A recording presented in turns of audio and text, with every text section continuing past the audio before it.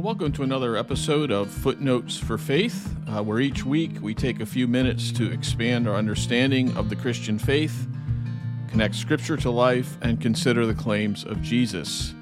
I'm your host for Footnotes for Faith, Scott Fisher. I'm pastor at Delaware Valley, a Christian church in Media, Pennsylvania, just outside of Philadelphia. It's exciting to be joining you. I'm recording this on March 1st, looking out my window at the beautiful sunshine and beginning to think about spring, even though we have some winter left. And I love spring because I love the nice warm weather. I love baseball, and I look forward to all of the celebrations around the time of Easter as we celebrate the resurrection of our Lord Jesus Christ.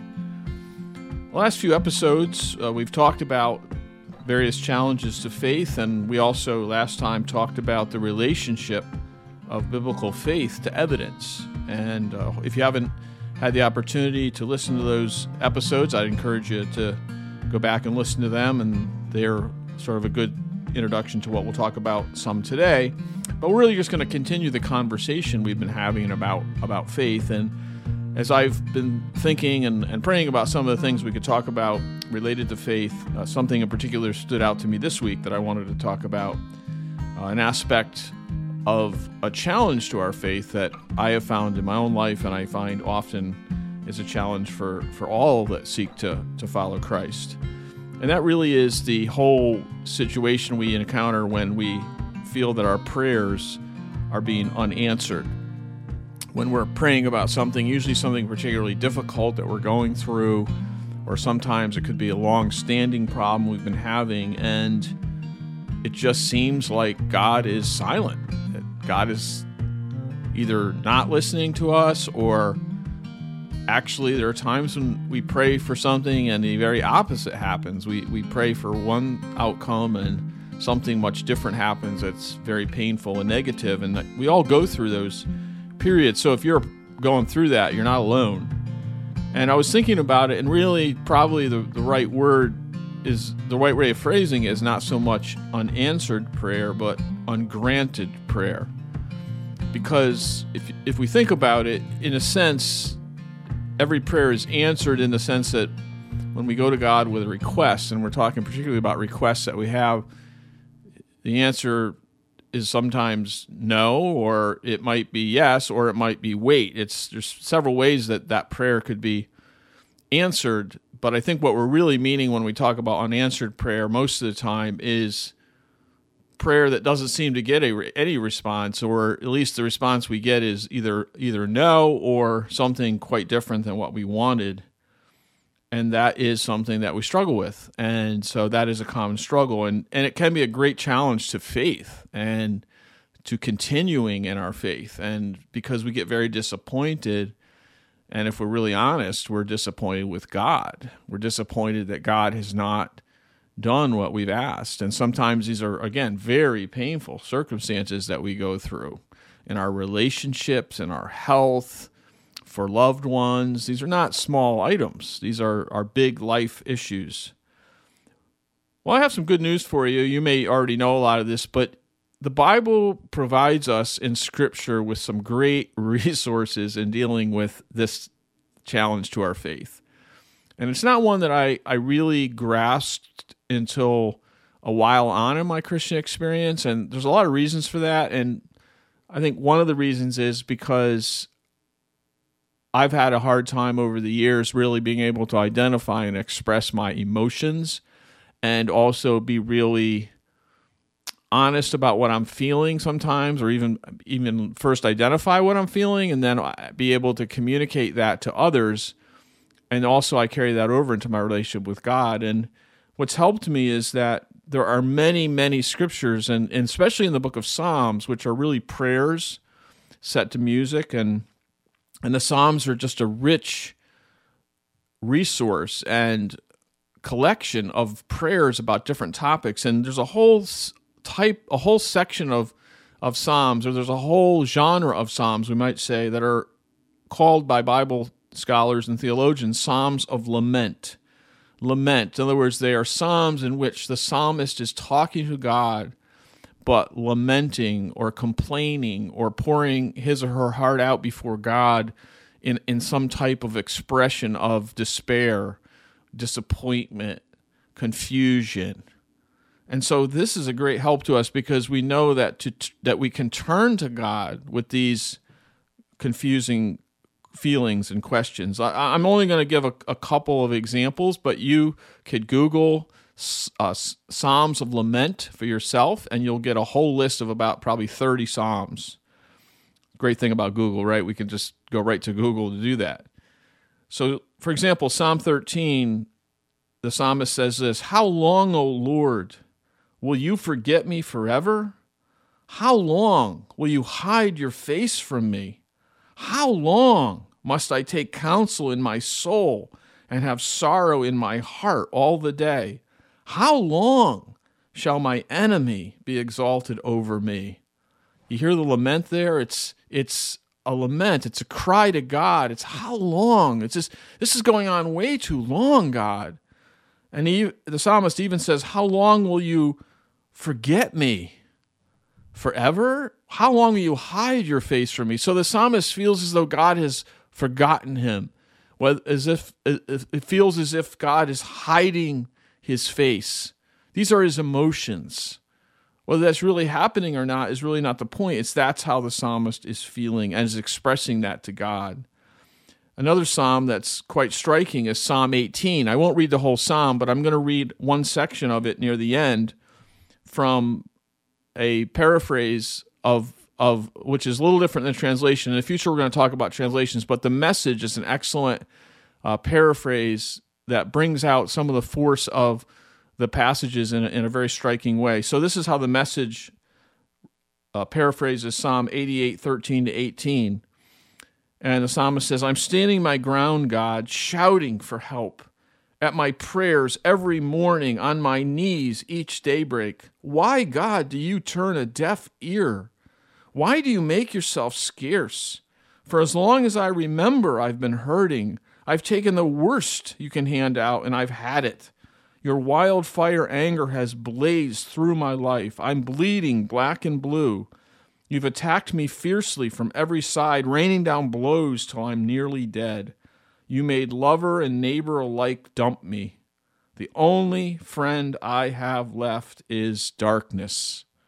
And that's how the psalm ends. The only friend I have left is darkness. I mean, that is quite a psalm. And I can't help but always think of the Simon and Garfunkel song about "Hello, darkness, my old friend." And I've often wondered if they got that line from this psalm.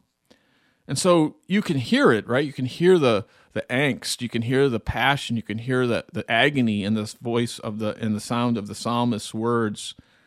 And this is a psalm of lament. And one of the largest sections of Scripture that is a long lament is in the book of Job, because we know that in the book of Job, in chapter 1, we find out that Job is a righteous man and has a lot of material possessions, and which is a sign of God's blessing at that time, and also family, and he's a very godly person, and then all of a sudden he loses everything. God takes all of it away, and we see throughout the book of Job lamenting his situation, lamenting and pouring out his heart to God in agony. And so I think there's a couple things we can learn from these Psalms of Lament. One is that they highlight the importance of bringing all of ourselves to God, including all of our emotions, that we can come to God with all of our feelings.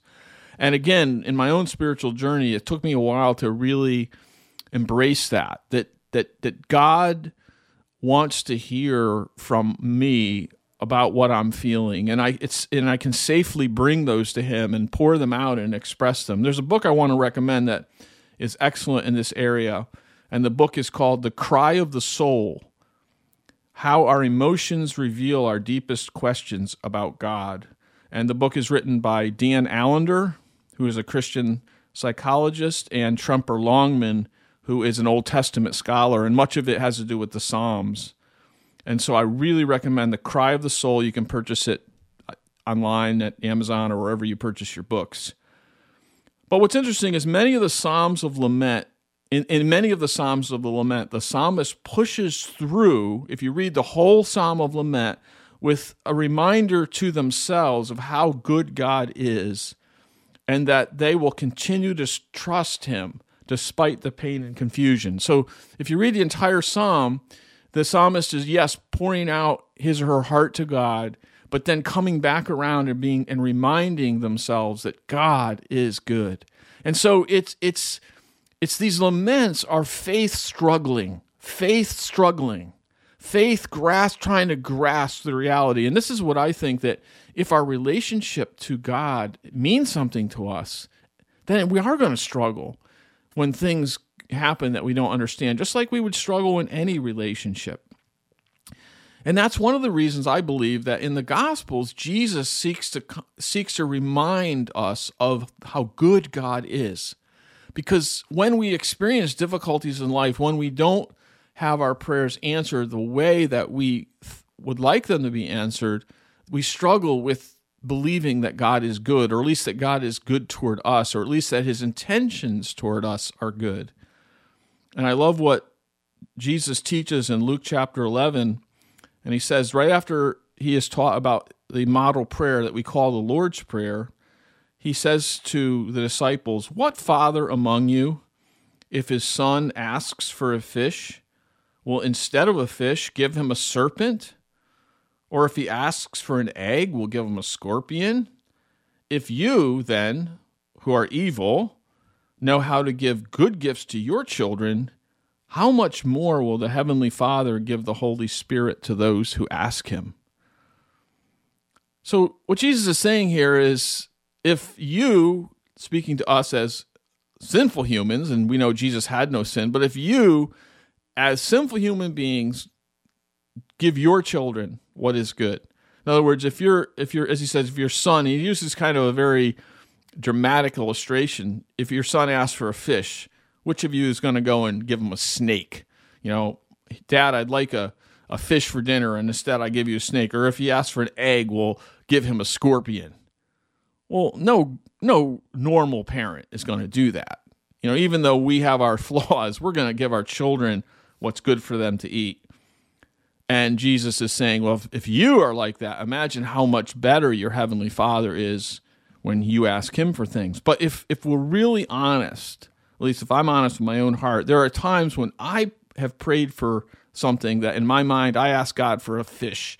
I can remember one time I was really wanting this particular job, and I really felt that I was the best candidate. I really felt it was all going to work out. We needed the money. You know, it was all these things just lined up so perfectly, and I really, really wanted this job, and I prayed, and I didn't get it.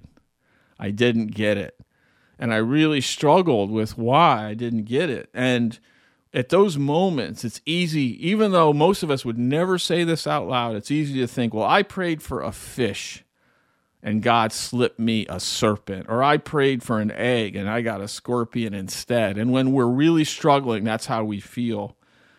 And that's why I think Jesus taught that, say, you know, when we are tempted to think that, remember that God is good. Remember the goodness of God. And what we see in the story about Job, if you read, and I love the book of Job, if you read the whole book of Job, it's fascinating, really. But one of the things we see in Job is that in the beginning of the story, it tells us that Satan, or the devil, comes and appears before God, and God himself initiates the conversation with Satan. He says, "Have you considered my servant Job?" Because God is pointing him out as an example of someone who faithfully serves him. And the devil says, well, you know, of course he serves you, because look at all you've given him. You've surrounded him with so much stuff. But if you take that away, he's going to curse you to your face. He's saying Job is going to curse you to your face. He basically, and someone pointed this out, this isn't original with me, but I heard a sermon one time on this section of Job, and it always stuck with me. And he said that Satan is a cynic, and Satan's cynicism is this. He believes that every one of us that follows God is a what's in it for me believer.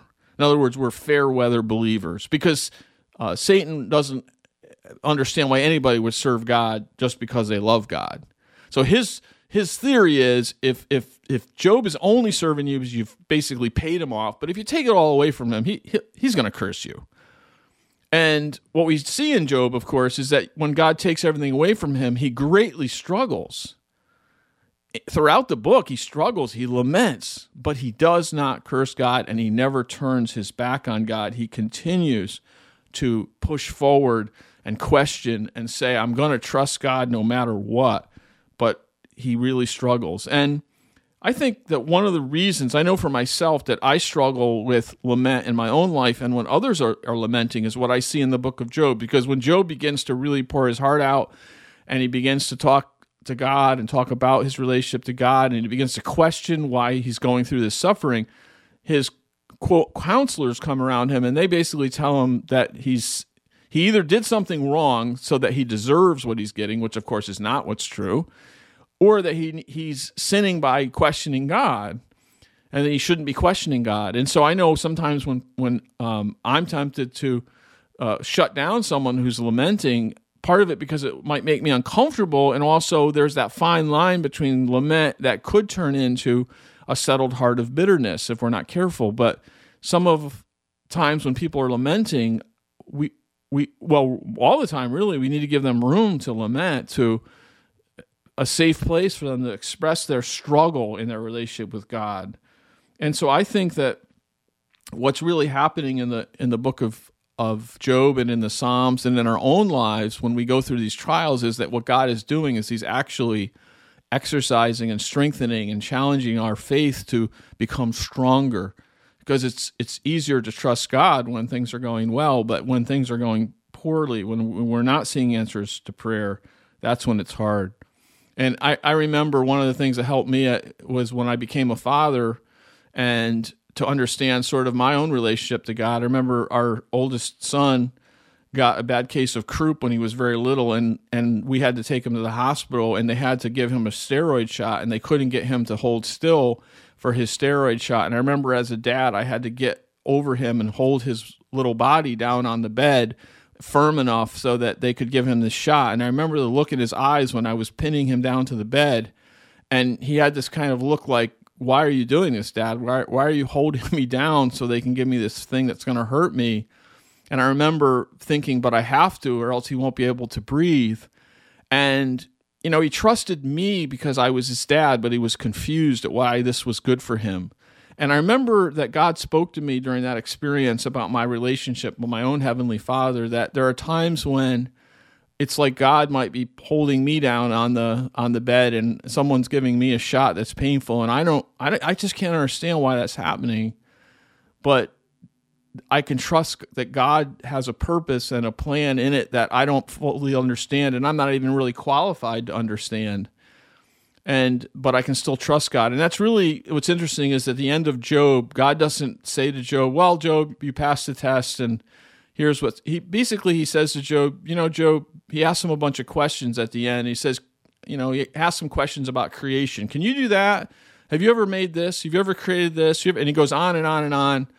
And Job finally says, I don't really know how to do any of that, any of the things that God did that created the universe. And basically, Job repents of asking about things that he could not possibly understand. So basically what God is saying to Job is, if you don't understand how I created and order the physical universe, how can you understand how I order my moral universe? In other words, how would you ever be able to understand how I answer prayers, why I answer prayers, why I do this or that? And so that is a very, very deep, deep level of faith that is not arrived at easily or cheaply. But sometimes our struggles, our trials, our ungranted prayers lead us in that direction. I love Psalm 103, 13 and 14, one of my favorite verses, a couple of verses. As a father shows compassion to his children, so the Lord shows compassion to those who fear him, for he knows our frame and he remembers that we are dust. God knows us. He remembers that we are weak and that we need him. And so if you're struggling today, if you're struggling with ungranted prayer, keep pressing forward, keep talking to God, keep lamenting, just keep talking to God and pouring out your heart to Him, find others as well that you can speak with, and God will be there to strengthen you as you do that.